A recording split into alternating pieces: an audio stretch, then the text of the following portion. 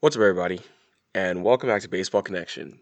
Today, we are going to make a starting lineup.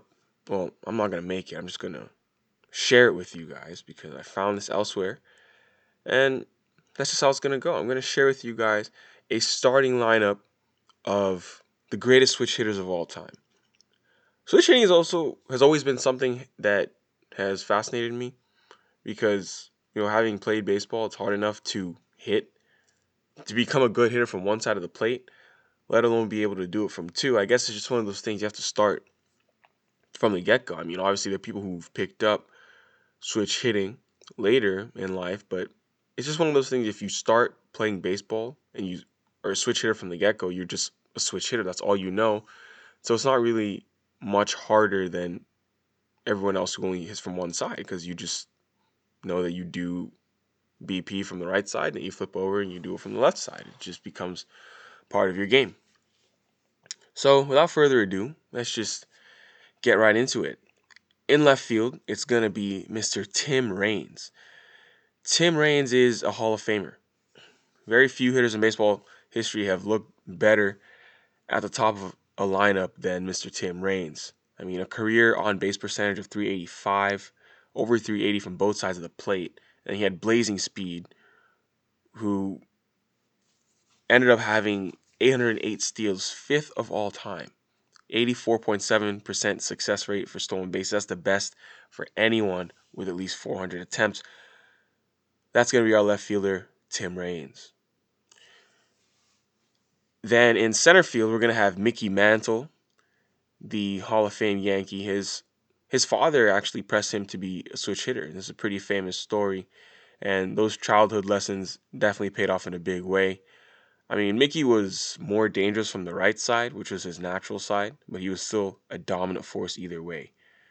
I mean, he's still the only switch hitter to reach 50 home runs in a season, which he did twice, and he has a career total of 536 home runs. That's also a record for a switch hitter.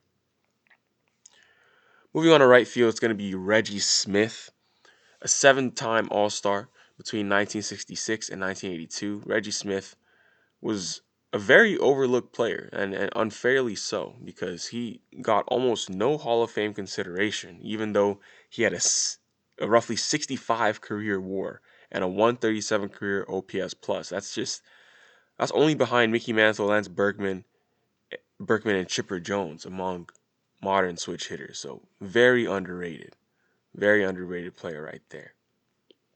At third base, yes, you guessed it, it's going to be Chipper Jones.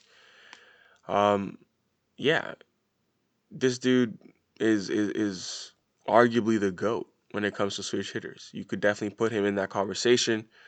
Um, I mean, he was number one pick in the draft and is the greatest player in Braves history. This dude was effective all the way through the end. I mean, even when he was 40, he was still a good hitter. And at the end, he actually accomplished something Mickey Mantle never did. Chipper Jones became the only switch hitter to finish his career with at least a 300 batting average, a 400 OBP, and a 500 slugging percentage. 500 slugging percentage. Chipper Jones was a pure hitter. Arguably the GOAT. Arguably the greatest switch hitter of all time. Moving on to shortstop, we have a current player. That's going to be Francisco Lindor. He's the only active player on this list, but he definitely leads the current set of switch hitters in Major League Baseball. That includes his teammate, Jose Ramirez, and his other teammate, Carlos Santana. You can look at Ozzie Albies, Josh Bell, Eduardo Escobar, Yasmani Tomas, Ketel Marte, Yoan Moncada, Jorge Polanco, many others. But Frankie Lindor is already on a Hall of Fame track, and he's just been through his age 25 season. He already has 330 homer seasons, more than all other switch hitting shortstops in MLB history combined. So he's gonna take the position of shortstop here on our list. Moving on to second base is going to be Roberto Alomar, the 12-time All-Star. This dude won 4 Silver Sluggers at second base, and he was able to blend power and speed. Nearly 800 extra base hits for his career, nearly 500 steals, a 300 career hitter with a 371 OBP. Robbie Alomar was especially dangerous from the left side, though, where he hit 314 with a 386 on base and a 456 slugging percentage. So he's going to be the second baseman here. At first base, it's going to be Eddie Murray, Steady Eddie, one of the two switch hitters in the 500 club, along with Mickey Mantle, and he's one of two in the 3,000 hit club, along with Pete Rose. He's one of just 6 players of any righty or lefty to belong to both groups, 500 homers and 3,000 hits. And he put together a 21-year career, and that ended him up on a first ballot Hall of Fame. He was a first ballot Hall of Famer.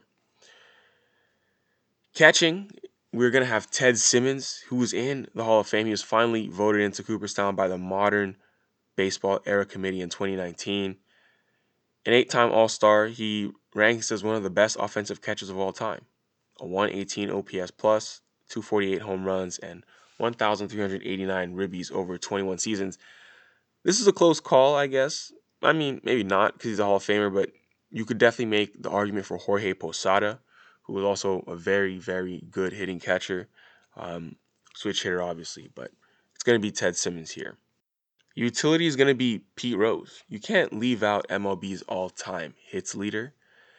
Even though he wasn't in this official lineup, you got to put him in as a utility guy. I mean, 4,256 hits while playing more than 500 games apiece at first base, second base, third base, and both corner outfield spots. I mean, Pete Rose would be a 3,000 hit guy even if you only counted his left-handed at-bats. So take that for what you will. And pitching, we're going to go with Carlos Zambrano, who's actually a switch hitter. Big Z, I mean, many of you might remember, he absolutely did not get cheated at the plate. I mean, a very respectable 238 batting average, a 636 OPS, and 24 home runs. I mean, those 24 home runs are the most for any pitcher in the DH era. I mean, Zambrano was especially dangerous from the right side. This dude was slugging 457 with 9 homers in under 200 ABs. He was a feared hitter every fifth day whenever he pitched and got a couple of ABs. But Big Z was a good hitter. So that's going to be our lineup, the greatest switch hitting lineup of all time. I think that team I just named would win quite a few games. I mean, there are a lot of Hall of Famers on that list. So this is a good team regardless of whether or not they're switch hitters. You could put this up against any team of all time, and this team would win. Oh, I'm missing one. I'm missing designated hitter. DH is going to be Lance Berkman. Lance Berkman, he only made 100 career starts at DH because he spent most of his time in the National League, but he was too good of a hitter for them to exclude from this lineup. I mean, in the modern era, Mickey Mantle is the only switch hitter with a higher career ERA and park adjusted number, which is OPS plus. It's adjusted for all those, than Lance Berkman. Berkman had a 144 OPS plus, but Mickey Mantle's the only one with a higher. Yeah. So Berkman actually slashed 293 with a 486 on base and a 537 slugging with 366 career home runs. That's a lot. That's a lot. So he's going to be the DH on this team. So yes, that's going to do it. That completes our team. Like I said, this team would beat pretty much anyone. And I like it. So that's going to do it for today. If you enjoyed this, please share it with someone who would be interested, and we'll see you next time on Baseball Connection.